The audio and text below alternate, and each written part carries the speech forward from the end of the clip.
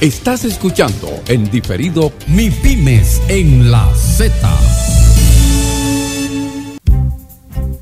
La Z101 presenta un programa de orientaciones y asesorías para las micro, pequeñas y medianas empresas. Comienza ahora Mi Pymes en la Z. Claro que sí, muy buenas tardes, son las 3:03 de la tarde. Hoy es sábado 7 de enero del año 2017. Ya estamos en el año y este es nuestro primer programa del año. Mi Pymes en la Z, el programa que viene a ocupar el espacio para los micro, pequeños y medianos empresarios, para la gente informal que quiera formalizarse y encontrar aquí en este espacio un poco de orientación, sus inquietudes y también un lugar idóneo para echar el pleito, para que las cosas sigan avanzando, para que podamos seguir creciendo y para que podamos tener verdaderas conquistas en el sector de las MIPYMES. Damos la bienvenida, esta vez ya un poquito mejor de salud, pero sigue en la misma tónica, porque yo sé que él hizo desarreglos durante la semana, al doctor David Toribio. Buenas tardes, doctor. Buenas tardes, Milagros. Hizo desarreglo. Buenas tardes, Vladimir. Buenas tardes, Marianita. Buenas tardes a todos los dominicanos que nos representan en todo el mundo. Como ustedes saben, a pesar de que me han recomendado, yo quiero estar compartiendo con ustedes, a pesar de esta pequeña limitación, que incluso me ha traído oportunidades, porque me han ofrecido utilizar mi voz para El Padrino 3. Sí, pero señor, eso, ¿quién lo diría? Están en eso hoy 4. O sea que todo. Esas son de esas cosas malas que son buenas. Que son buenas. Bueno, de todas maneras, aquí estamos para llevarles a ustedes orientación, asistencia, acompañamiento, asesoramiento a las micro, pequeñas, medianas empresas y a los emprendedores también, orientarlos y acompañarlos en esas ideas innovadoras que todavía no encontramos en el país. Un verdadero esquema, un verdadero modelo de asistencia, de apoyo para estos emprendedores, que tenemos miles y miles, pero que los recursos tienen y deben fluir primero a través del fomento del Estado de esta versión, y también del sector privado, para incentivar y motivar a los jóvenes nuestros a que se integren a la faena de descubrir nuevas formas de promover la riqueza a través del conocimiento, la innovación, la tecnología, la productividad y la competitividad. Así es, doctor. Pues inmediatamente pasamos a ver las principales noticias de esta semana en materia económica y que tiene que ver directamente con el sector de las MIPYMES. Bueno, productores advierten que no abandonarán Valle Nuevo. El conflicto de Valle Nuevo sigue en el tapete, toda vez que se acerca el plazo, que sería el 29 de este mes, para que el plazo que dio el Ministerio de Medio Ambiente para que se salgan de ahí, y usted sabe que eso va a generar problemas, ¿verdad? De hecho. Mire, ese asunto, yo quiero mucho a Julio Jacín. Yo le tengo un afecto como hermano mayor y mi papá, mi mentor en estos menesteres de televisión y de radio, y también a Miguel Hernández. Pero al doctor Jacín y yo, cuando llegábamos a discusiones que no nos entendíamos, al final me decía: mira, vamos a dejar esto así, porque lo que tú estás diciendo es verdad y lo que yo estoy diciendo no es mentira.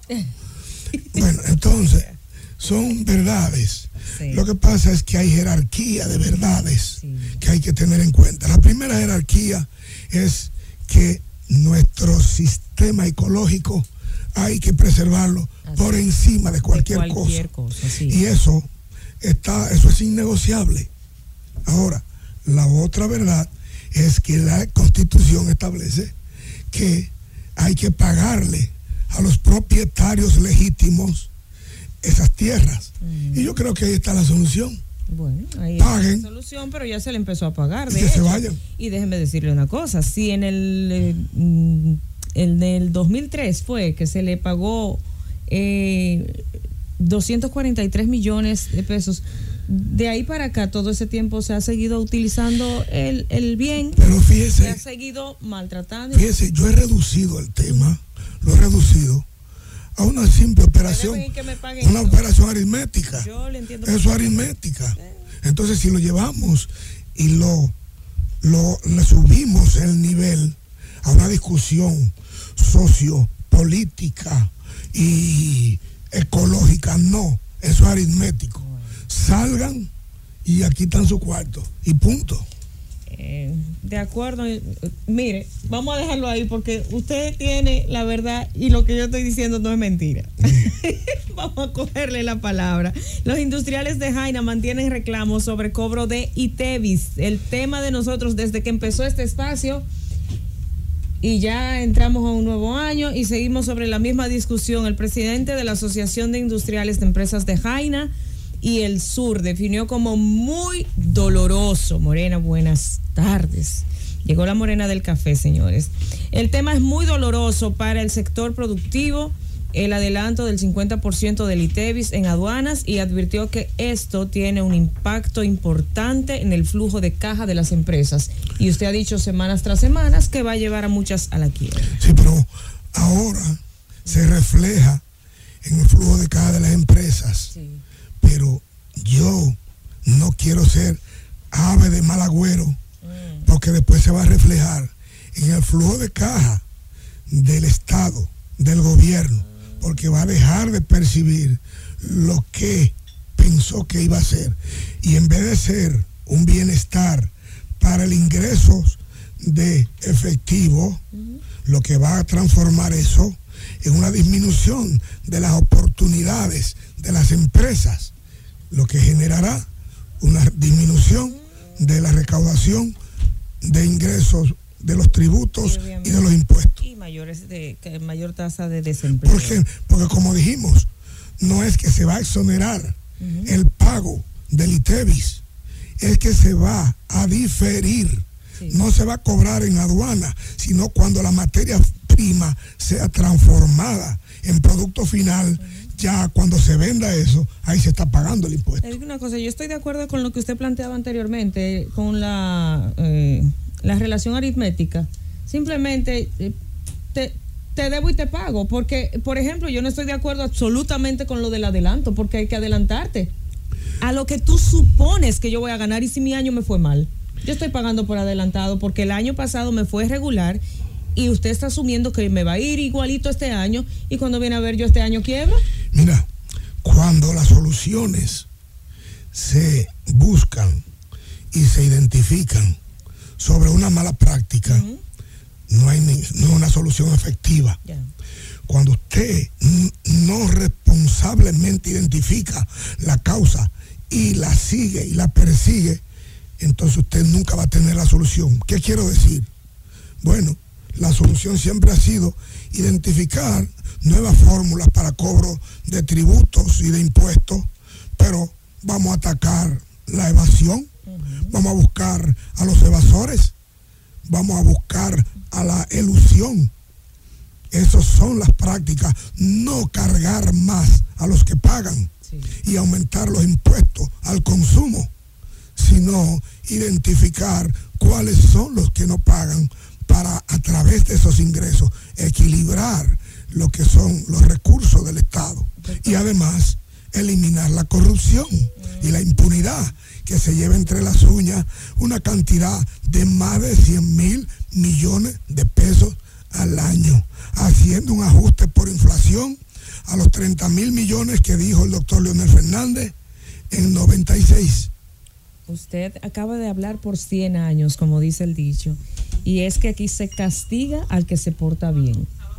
Los impuestos siempre van a lesionar y a lacerar más a la clase media, por ejemplo, si estamos hablando de en términos... Y a los que pagan. Y a los que pagan los impuestos. Simplemente, el grandote de arriba, generalmente tiene tan buenas relaciones y amarres que termina evadiendo o terminan perdonándole algunas deudas. Bueno, eso lo dijo... Chiquitines de abajo, nosotros tenemos que subsidiarlo. Eso lo dijo Trump durante la campaña, cuando Hillary lo acusaba de que él dejaba de pagar algunos impuestos. Le dijo, pero los amigos tuyos también, de Wall Street, yo lo que hacía es que me beneficiaba de esas facilidades que ustedes le ofrecían. Y eso se llama elusión. Elusión no es más que algunos subterfugios que la misma ley permite para tú eludir el pago a través de mecanismos que pasan como si fueran legales y correctos. Y que si fuera igual para todos, no hay problema. Pero y para eso hay especialistas. Ok, bueno, usted lo ha dicho todo. Empresarios del Cibao destacan crecimiento económico del año 2016. Están contentas la gente del Cibao en Santiago, representantes de la cúpula empresarial y comercial de la zona norte de la provincia de Espaillat. Destacaron el crecimiento económico experimentado en el país en el año 2016 y avisoran un 2017 de manera positiva, o sea, auguran un buen año en términos económicos. Por otro lado, la DGI, nuevo monto exento del patrimonio es 7.019.383. Esta es una buena noticia, yo entiendo, porque es un aumento, eso ajuste por inflación. Ajuste por inflación, exactamente. Porque hay que hacerlo periódicamente. Lo debieron llevar a 10 millones, doctor. Bueno, lo que pasa es que el ajuste por inflación es el problema que hay en este país. ¿Usted sabe por qué? Dígame. Porque, por ejemplo, dice la ley, el código tributario, el código laboral, que hay que revisar los salarios cada 2 años para hacer un aumento de acuerdo al ajuste por inflación. ¿Y qué sucede? Que la inflación en el país es casi cero. Entonces, de acuerdo al Banco Central, esos son los datos. Todos juntos. Esos son los datos oficiales. Esos son los que tenemos que usar. Entonces, cuando revisamos, el ajuste por inflación anda por 9, por 8, y entonces, si eso es lo que hay que aumentar, un 8 o un 9. No llevó quien nos trajo, ya te supo. Bueno, proyectan el 2017 será beneficioso. Esto ya es el gobierno quien lo plantea. El ministro administrativo de la presidencia, José Ramón Peralta, proyectó que el año que inicia será beneficioso para la República Dominicana en términos económicos, impactando positivamente los diversos sectores sociales. El Banco Central deja igual la tasa de interés para el 2017. Bueno, eso... ya los efectos se comenzaron a ver. La tasa estuvo en 5 y después 5.25, 5.50. Y esa es la tasa de referencia de interés que afecta al final lo que es la oferta de dinero, el acceso a crédito, porque eso genera un aumento en la tasa.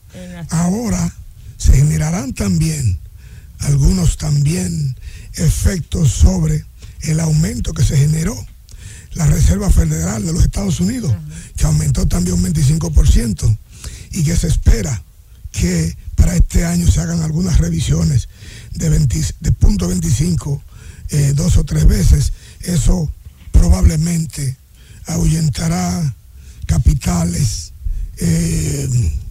desde aquí, y también podría dificultar también la inversión directa extranjera en República Dominicana. Todo eso, y también se encarecerán el pago de la deuda externa si esas tasas siguen aumentando. Eso desploma los buenos augurios entonces para el 2017, porque simple... Todo lo que estamos haciendo en este momento realmente, bueno, los organismos internacionales evaluando el crecimiento de República Dominicana han establecido que el año que viene, este año que estamos, el crecimiento no va a ser de 6.4 como ha sido sino de 5 y pico. O sea que va a ser menor. Pero lo que tenemos de frente es una bola de cristal. Todo el mundo lo que está tratando de adivinar positivamente el futuro de este año.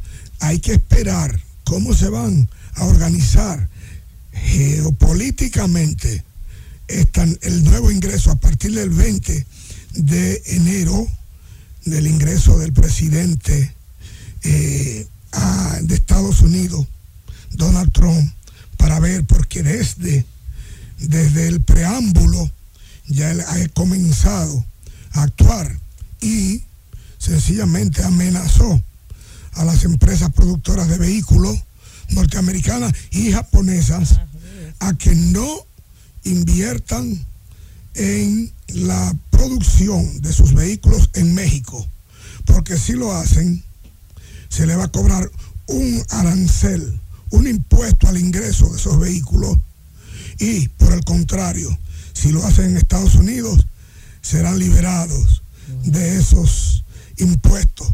Desde antes ya le está tomando medidas. Entonces vamos a dejarnos de adivinanzas y vamos nosotros a organizarnos aquí, que hoy yo tengo que, como uno protocolarmente dice, felicitar al Poder Judicial, porque hoy es el día del Poder Judicial. Protocolarmente, sí.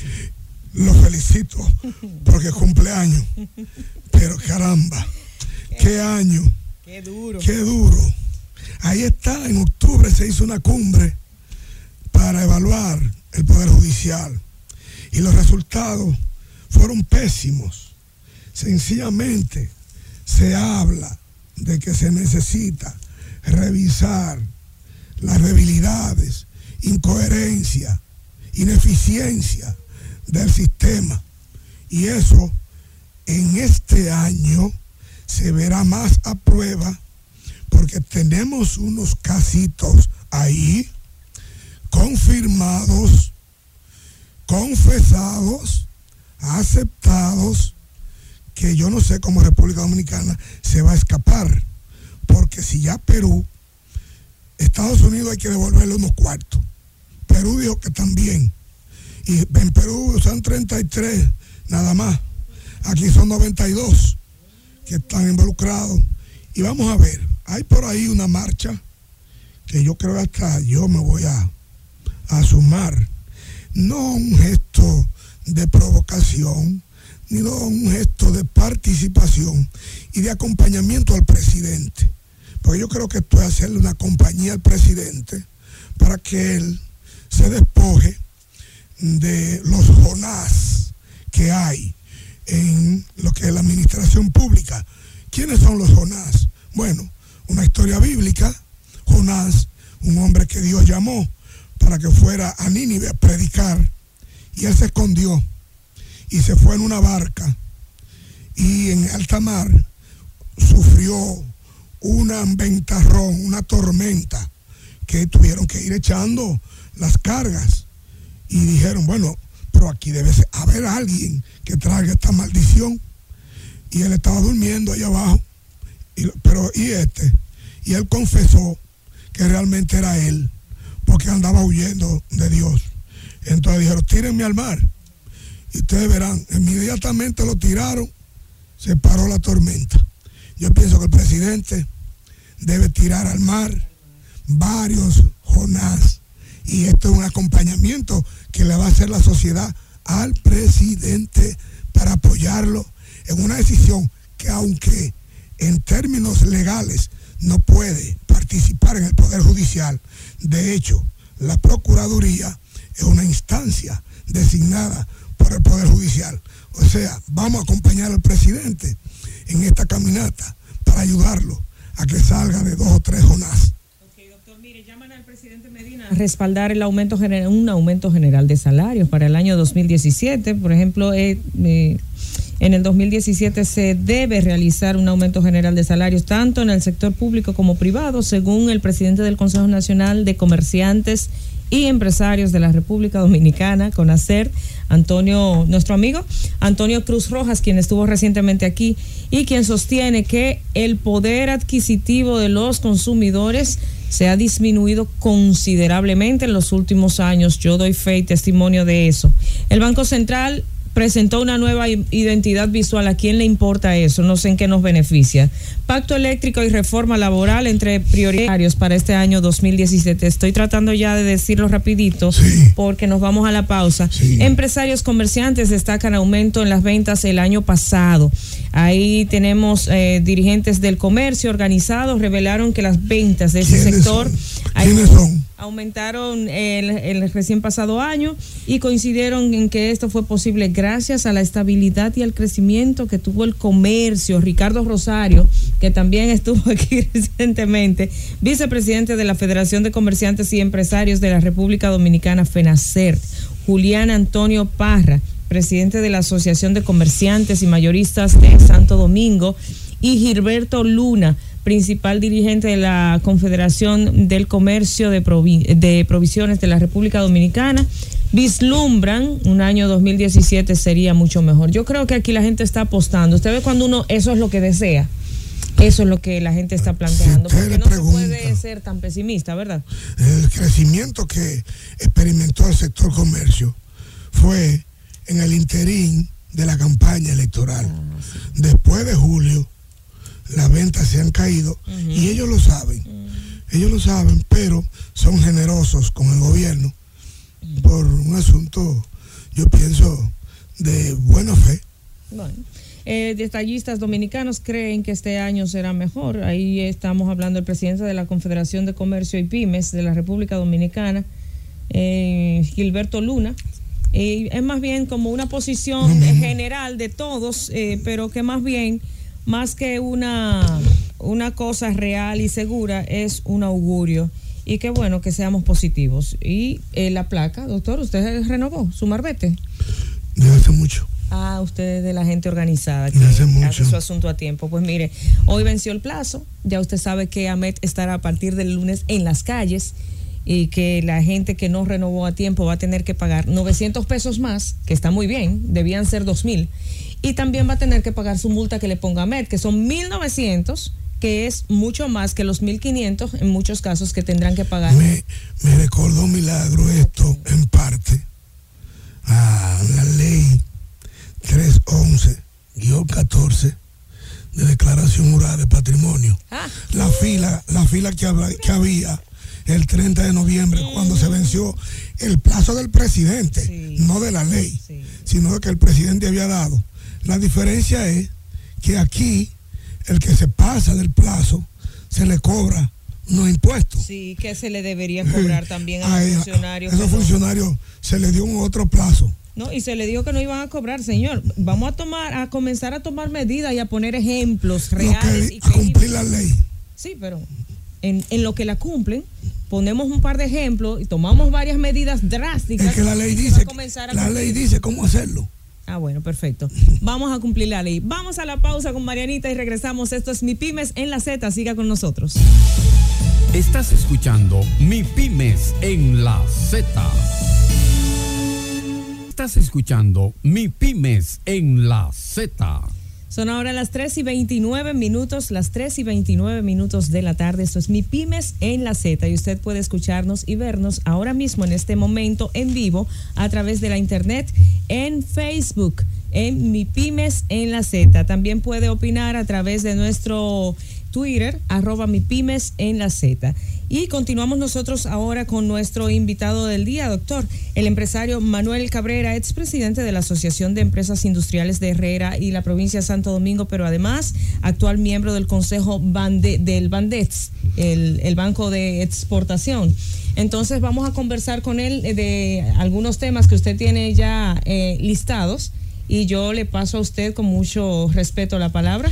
Bueno, para mí es un placer tener a un gran amigo, un gran empresario, un gran dirigente empresarial y que ahora el Bandex se va a dar el lujo de tenerlo como miembro del consejo. Manuel Cabrera, un hombre que ha dedicado gran parte de su vida al sector empresarial y a participar activamente en lo que es el enfoque y de identificar el modelo mejor ajustado a nuestro país. Gracias, Manuel, por estar aquí. Gracias a usted, doctor Toribio, por siempre distinguirme con hacerme partícipe de sus programas que como ya le he comunicado en otras ocasiones, son más vistos y oídos, imagino ahora, que lo que mucha gente piensa. Bueno, dicen aquí en la Z que cuando llega a la Z es que la gente conoce a uno. Yo me pliego frente a esa propuesta y lo acepto.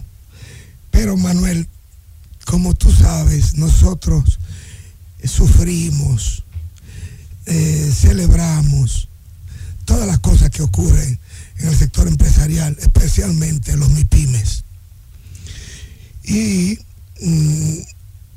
tenemos un año que comienza y queremos ver el enfoque que tú tienes sobre esto y tal vez indicarnos un tema que yo quiero introducirlo.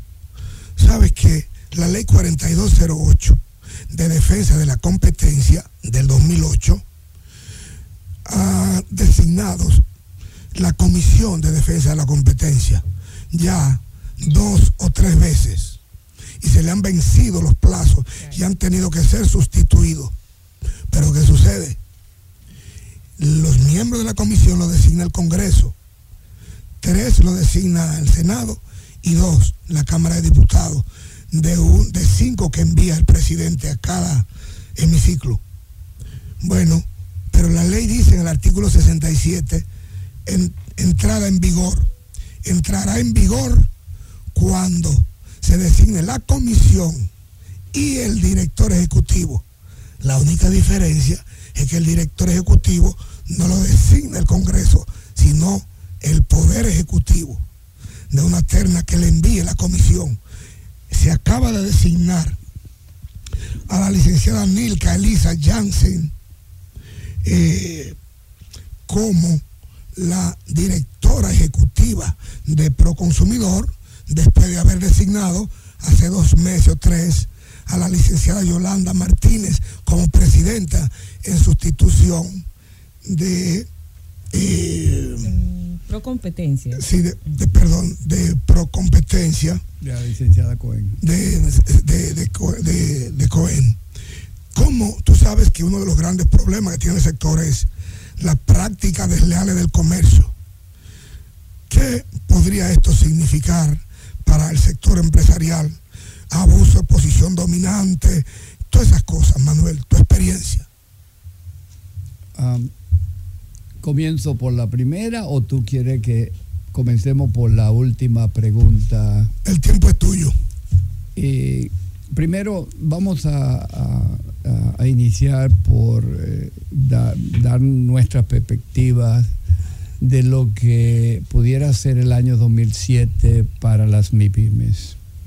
Ya en tus programas, y lo hemos hecho en varios de ellos, hemos comentado que las MIPYMES han tenido una época de gloria en los últimos años, y especialmente con motivo del ascenso del presidente Danilo Medina y algunos funcionarios, entre ellos amigos nuestros que conocemos muy bien, que fueron siempre unos grandes defensores de que el Estado le dedicara la atención debida a las MIPYMES, y en realidad hemos tenido esa atención de parte del gobierno dirigido por el licenciado Danilo Medina, lo cual debemos reconocer, porque si hay un aspecto de la vida económica empresarial del país que ha recibido una atención que nunca recibió en el pasado, que yo conozca desde que soy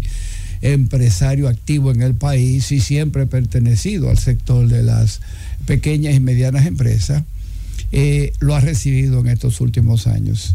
Naturalmente es un problema, el desarrollo de la MIPYME no es un tema fácil porque tiene muchas aristas, tiene muchos aspectos que requieren atención. Hay uno en particular que ha sido tu tema preferido, que ha sido la aplicación de la ley, de la famosa ley de MIPYME, que nunca se llegó a aplicar, especialmente en lo que se refiere a la clasificación de los salarios, porque eso hace que en República Dominicana el tratamiento desde el punto de vista salarial que se le da a la MIPYMES, a la micro y pequeña, es exactamente igual que se le da a las grandes empresas, y obviamente eso es injusto.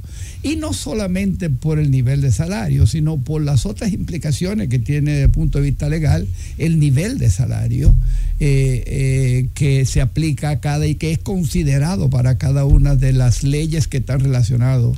Seguridad social, por ejemplo. Por ejemplo.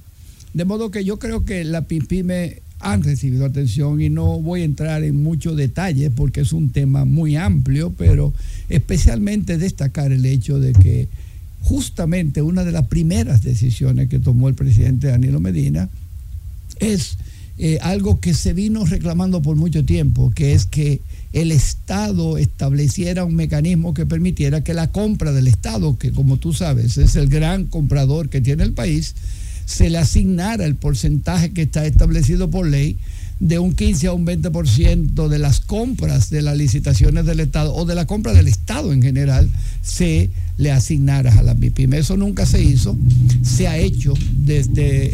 a pesar de los esfuerzos de nuestra amiga Yocasta Guzmán. Sí, pero sí ha habido una gran mejoría. Yo diría, yo no lo tengo en términos de porcentaje, pero la participación de MIPYMES en la compra del Estado en los últimos años debe haberse cuatriplicado o quintuplicado, o quizás mucho más. Aún no tengo los números exactos, pero ya eso fue una decisión, y creo que fue uno de los primeros decretos que lanzó el presidente, o que tomó el presidente Danilo Medina, y eso ha ayudado muchísimo. Y tú puedes ver claramente que en el sector industrial principalmente y en el sector comercial, donde hay un complemento de producción de alguna manera, han tenido unas oportunidades que no tuvieron en el pasado. Es un sector que ha crecido mucho, incluyendo el sector de mujeres, que antes estaba totalmente olvidado. Hoy cada vez más vemos en los periódicos grupos de mujeres, asociaciones de mujeres, participación de mujeres en el sistema productivo, que antes no lo ha habido, especialmente el aspecto relacionado ahora con lo que es la decisión de que la mayor parte del desayuno escolar se suple ahora a través de la MIPYMES y de las microempresas que manejan mujeres, y más lo que se refiere al hecho de que el desayuno escolar ya en gran parte es suplido directamente en cada uno de los distritos. Sobre eso, Manuel, tenemos que resaltar, eso está en el artículo 24 y 25 de la ley, el 15% cuando la empresa es promovida por hombres, y el 20% en el artículo 25 de la ley 488-08 cuando es mujeres. Correcto. Pero mira, hay un detalle ahora que a mí me preocupa y quiero que tú sabiamente lo valores. Mira, una de las cosas que yo más celebraba y celebro todavía, aparte de que hay un gran amigo mío ahí, René Jaque, es que todos los MIPYMES, a la institución que más querían hacer negocio es con INAVIE, el Instituto Nacional de Bienestar Estudiantil, porque pagaba en pasado a tiempo. ¿Tú sabes lo que está pasando? INAVIE pagaría 200 millones de pesos a suplidor en 15 días. Había amenaza de suspender el desayuno para el próximo martes. Le debe 600 a los suplidores del desayuno escolar. Y oye, qué perla. Dice René que él no paga porque ellos no tienen la documentación completa. Y él fue a la UNPI, a la Unión Nacional de Productores de Pan, de pequeños y medianos productores de la harina. Y ella le dijo que le iba a pagar de los 600, 200, pero que no le suspendieran la entrega. O sea, lo que me preocupa es que la entidad, por excelencia, y que todo el mundo anhelaba, está entrando en una crisis de pago a tiempo, lo que genera una cascada de problemas, porque inmediatamente tú no cobras a los 30 días, tienes que pagar ITEVIS. Y si no te cobran mora e intereses por un valor que tú no has recibido. Y ya pierde el incentivo la pequeña, la mediana y la microempresa de negociar, porque sencillamente se descapitaliza. ¿Qué te parece a ti esto? Y un paréntesis antes de que usted dé su parecer. ¿Cómo es que entonces, mira, te voy a pagar tanto, pero no deje de suplirme? O sea, si está en capacidad del sector de seguirle supliendo el desayuno escolar, es porque están en sentido general, en orden. O sea, el desayuno está calificado. Entonces, ¿cuáles son las trabas que se ponen? Oye, yo te serví, págame. Bueno, es lo que yo no entiendo. Eso es lo que quiero, que a la luz de la experiencia de Manuel, dicen ellos que lo que pasa es que falta personal para manejar la burocracia del procedimiento, pero al final eso se reduce a que no me pagan. Exacto. Mira, yo creo que esas son explicaciones políticas y baladíes, y que me perdone tu amigo, el hijo aquí. Pues son explicaciones que no deberían ya ni darse siquiera. El desayuno escolar, como tú bien lo planteas, debería tener sus fondos asignados, y eso fue uno de los grandes compromisos que hizo el presidente Danilo Medina en sus programas o sus propuestas de gobierno cuando él fue candidato la primera vez. Eso está dentro del 4%. Yo estaba justamente ahora revisando algunas de aquellas famosas entrevistas que hizo el presidente Danilo Medina con Uchi Lora, que la tengo todas grabadas y transcritas. Y una de las era el compromiso que él hacía de que él iba, y tendremos que hablar de eso en algún momento, parte de los compromisos que el presidente no ha podido cumplir por razones que obviamente suponemos, pero que no vamos a analizar ahora, es que él dijo que él iba a comprar con el dinero que tuviera disponible para comprar. Obviamente, todos los empresarios sabemos, y usted lo sabe, doctor Toribio, que cuando una institución no paga es porque no tiene el dinero para pagar, y mucho más una institución como esta, porque René Jaque sabe perfectamente las implicaciones que tiene para especialmente los micro, pequeños y medianos empresarios el hecho de que no se le pague. No solamente la cuestión del ITEVI, tal vez es lo menos relevante, pero es que cuando un pequeño empresario, un microempresario, que ya le ha suplido durante 2 o 3 meses, se quedó sin dinero. Además ya no le van a dar más crédito. Los suplidores de materia prima le han suspendido a los que le venden el desayuno escolar. Seguro que va a suceder así, porque esto es una cadena de pequeños y medianos empresarios. Vamos a ver todo el tiempo. El parecer de... ¿Le quieren hacer una pregunta a usted? Vamos a ver, buenas tardes. Buenas tardes. Buenas. Parece que él está desconectado del mundo. Continúe, señor Manuel. Perdón. Pues sí, eso tiene una implicación muy seria, porque obviamente es insostenible. Óyeme, mientras el desayuno escolar estuvo en manos de grandes empresas como le estaba pasando, bueno, las grandes empresas se las ingenian, disponen de crédito, disponen de financiamiento, pero las pequeñas y medianas empresas, yo creo que el presidente debe poner una atención muy delicada a esta problemática del desayuno escolar, porque se le puede salir de la mano ese gran apoyo que él ha prestado. Vamos a ver cuál es la inquietud de la persona que está en la línea. Buenas tardes. Buenas tardes. ¿Su nombre? Es Cristóbal de Herrera. Cristóbal, adelante. Mire, ese es uno de los grandes desórdenes que tiene este país. Si un suplidor pequeño que coge un préstamo, que el gobierno se lo da, ¿cómo es posible que después que le da su mercancía, que coge una materia prima fía a 15 días y tiene que esperar 90 y 120 días, si acaso, para que el gobierno le pague, teniendo esta institución supuestamente teniendo presupuesto para ello? Así es, buenas tardes. Sí, buenas tardes. Es Mario Encarnación que le habla. David. Mario, saludo. Saludos para ti. Veo que ese sentido de la responsabilidad y el trabajo te llama. Y en momentos como estos que te veo tu salud un poco deteriorada, tu cosita. Espero que este año 2017 sea próspero para que trabaje menos, porque deja que otro pique también. Gracias por su llamada. Bueno, ¿qué pasó aquí? Vamos a ver. Quiero hacer una pregunta al invitado. Dígase. Fíjense, también con el asunto de la democratización de las horas, de las escuelas y eso, se hizo una gran perspectiva, ¿verdad? y se pregonó mucho las asignaciones de asesor. Actualmente, estos ingenieros tienen más de 2.000 millones de pesos que le adeudan, comprometidos hasta la garita, y ya se suicidó un arquitecto en la misma OISOE y el gobierno indolente no le paga. Entonces, ¿dónde está ese beneficio de este gobierno ya cuando dicen que habla? Ok, gracias por su llamada. Siguiente llamada, buenas. Buenas tardes. ¿Su nombre? José de Barito Morales. José, ¿qué tal? Adelante. Nosotros dominicanos nos hemos especializado en negociantes en medio de crisis. Exigimos cumplimiento de la ley.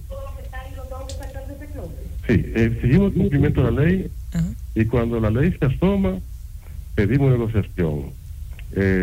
Por cuanto el problema medioambiental que existe, todo el mundo está conteste y de acuerdo, hay que preservar la ecología y el medio ambiente, pero quieren ceder en un proceso de negociación de intereses. Se impone la ley y es lo que conviene a todo el mundo. Gracias. Muchas gracias a usted por su llamada. Bueno. Manuel, todas estas inquietudes, por favor, es a ti que te están preguntando. Mira, están todas alrededor del tema, yo creo que el Estado en este momento... Pero Manuel, hay que decir que el 4% que se consiguió es para eso. Doctor, perdóneme, yo creo que es conveniente ir a la pausa y cuando regresemos de la pausa responder las inquietudes y desarrollar el tema. Adelante, Marianita. Estás escuchando Mi Pymes en la Z. Estás escuchando Mi Pymes en la Z. Bueno, son ahora las 3:50. Continuamos aquí en Mi Pymes en la Z conversando con el señor Manuel Cabrera. Por supuesto, a través de la internet usted puede ubicarnos ahora mismo en Facebook, Mi Pymes en la Z, y cualquier pregunta o inquietud, comentario, pues @Mi Pymes en la Z en Twitter. Tú estabas desarrollando el tema de el riesgo y el peligro de que a las MIPYMES se les descontinúe el pago a tiempo por las derivaciones, pero no solamente está ocurriendo en INAVIE, en otras entidades como Promese, que para la vida, que para la salud, sí, está ocurriendo lo mismo. En otra entidad como el clúster de los muebles de Santiago, tienen 8 meses esperando. Eso es muerte en términos de operatividad de las empresas. Mira, yo creo que es una situación compleja y el Estado va a tener, o el Consejo de Ministros va a tener que reunirse para establecer las prioridades que sean necesarias. Hay cosas que no pueden esperar y hay cosas que hay que requieren atención. El caso del desayuno escolar, obviamente, tal vez le resulte más fácil a uno que fabrica muebles o se puede dar el gobierno el lujo de tener un poquito el pago, pero no el desayuno escolar, porque el desayuno escolar, primero que son, ya sabemos, con el cambio que hubo, la mayoría son micro y pequeños empresarios. Esos empresarios, si el Estado no les resuelve rápidamente, esos empresarios, la mayoría, lo que vamos a hacer es vamos a crear y poner muchas familias de clase microempresarias pobres, a arruinarles su vida más de lo que la tenían anteriormente, pero además estamos también matando a la gallina de los huevos de oro, en el término de la concepción que tiene el presidente Danilo Medina de muchas cosas que ha hecho para generar empleo, porque la generación de empleo es lo que enriquece un país, es lo que crea oportunidades para mejorar las condiciones de vida y que cada vez haya menos personas dependientes del Estado a través de un seguro subsidiado o a través de recibir una tarjeta de solidaridad o a través de recibir cualquier otra cosa, pero además, aunque sean ingresos pequeños, también son consumidores que se agregan al proceso económico del país que hace que todo el país crezca. La MIPYME es el instrumento para crear empleos rápidos. Obviamente, porque las MIPYMES representan el 98% de los empresarios. Y es donde se generan los grandes volúmenes de mano de obra, ahí donde se generan los grandes volúmenes de negocio. Ahora, hay que también entender que el gobierno ha tenido que enfrentar una serie de situaciones que no estaban previstas. Una de ellas es que a mí me da la impresión de que el presidente Danilo Medina se le fue la mano en términos de la construcción de infraestructura, que obviamente todos lo alabamos y todos estamos muy felices con ello. El gobierno quiso asumir a nivel de obra pública proyectos que estaban programados para hacer de otras maneras.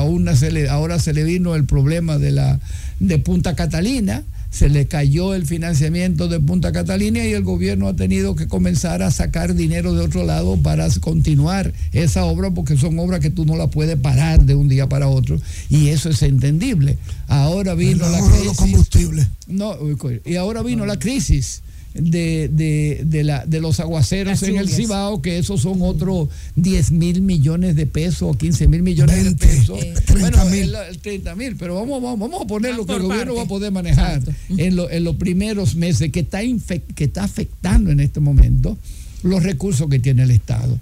Todo eso lo entendemos. Bueno, el Estado va a tener que ver cómo, y vuelvo y lo repito, reunirse para asegurarse que se establezcan las prioridades adecuadas, especialmente en las áreas que son más sensibles para el país. Entiendo el planteamiento que hizo el amigo con relación a la deuda que hay con los arquitectos. Da pena, pero yo sigo creyendo que fue una gran idea eso de repartir las obras del Estado, porque ahí se movieron cientos de miles de millones de pesos, o que quedan deudas de 2,000 millones. Bueno, como hay muchísimas otras deudas, lo entiendo, y obviamente no es una justificación o paliativo para quienes están afectados por ello, pero bueno, así funcionan las cosas del Estado, y obviamente el presidente va a tener que sentarse a hacer una revisión adecuada de esto, porque por otro lado, no podemos resolver todas las cosas cogiendo más dinero prestado, porque eso simplemente empeora la Bandex y lo que siempre hemos anhelado, la vocación exportadora y la oferta exportadora en el mundo de las MIPYMES principalmente. Bueno, Bandex, la buena noticia es que finalmente el Bandex va a comenzar a funcionar, o está ya comenzando a funcionar como institución bancaria. Claro, cuyo Félix, nuestro amigo, le enviamos un saludo.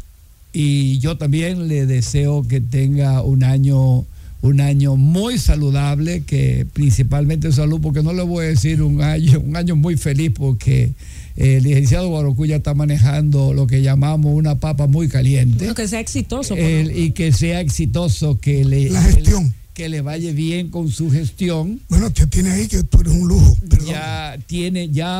Ya comenzó a funcionar el Consejo de Administración, que antes, ya hace un mes y medio que comenzamos a operar y a reunirnos, de modo que ya la institución comenzó a funcionar. Y el enfoque y los objetivos.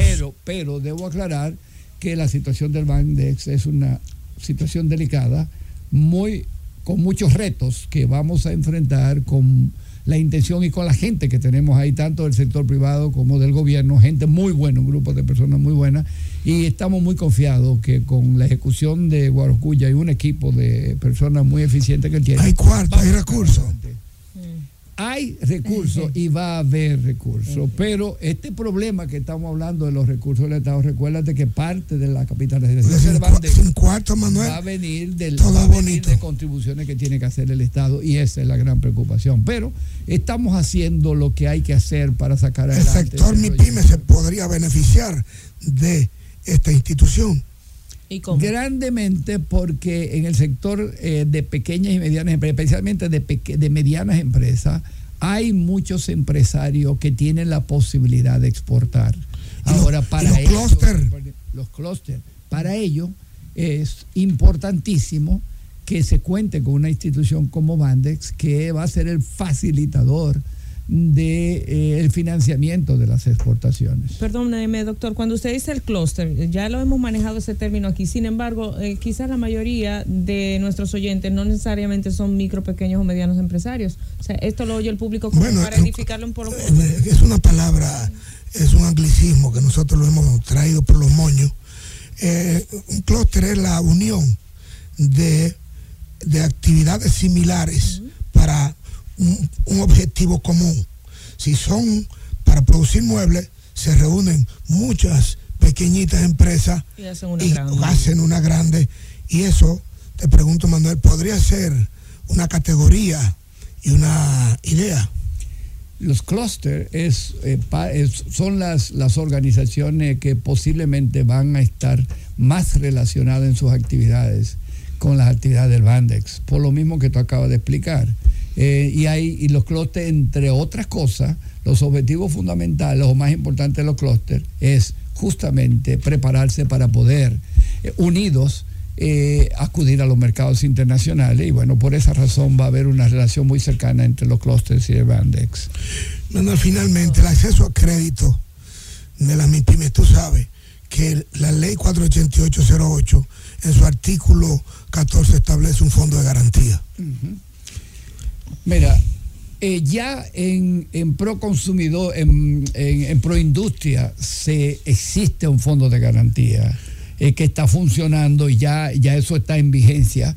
Se está estudiando y se están estudiando varias opciones y alternativas para crear fondos de garantía. Micro, No, bueno, pero las medianas empresas que son miembros de Proindustria sí tienen acceso. Y en Proindustria cualquier empresa industrial puede ser. No las micro.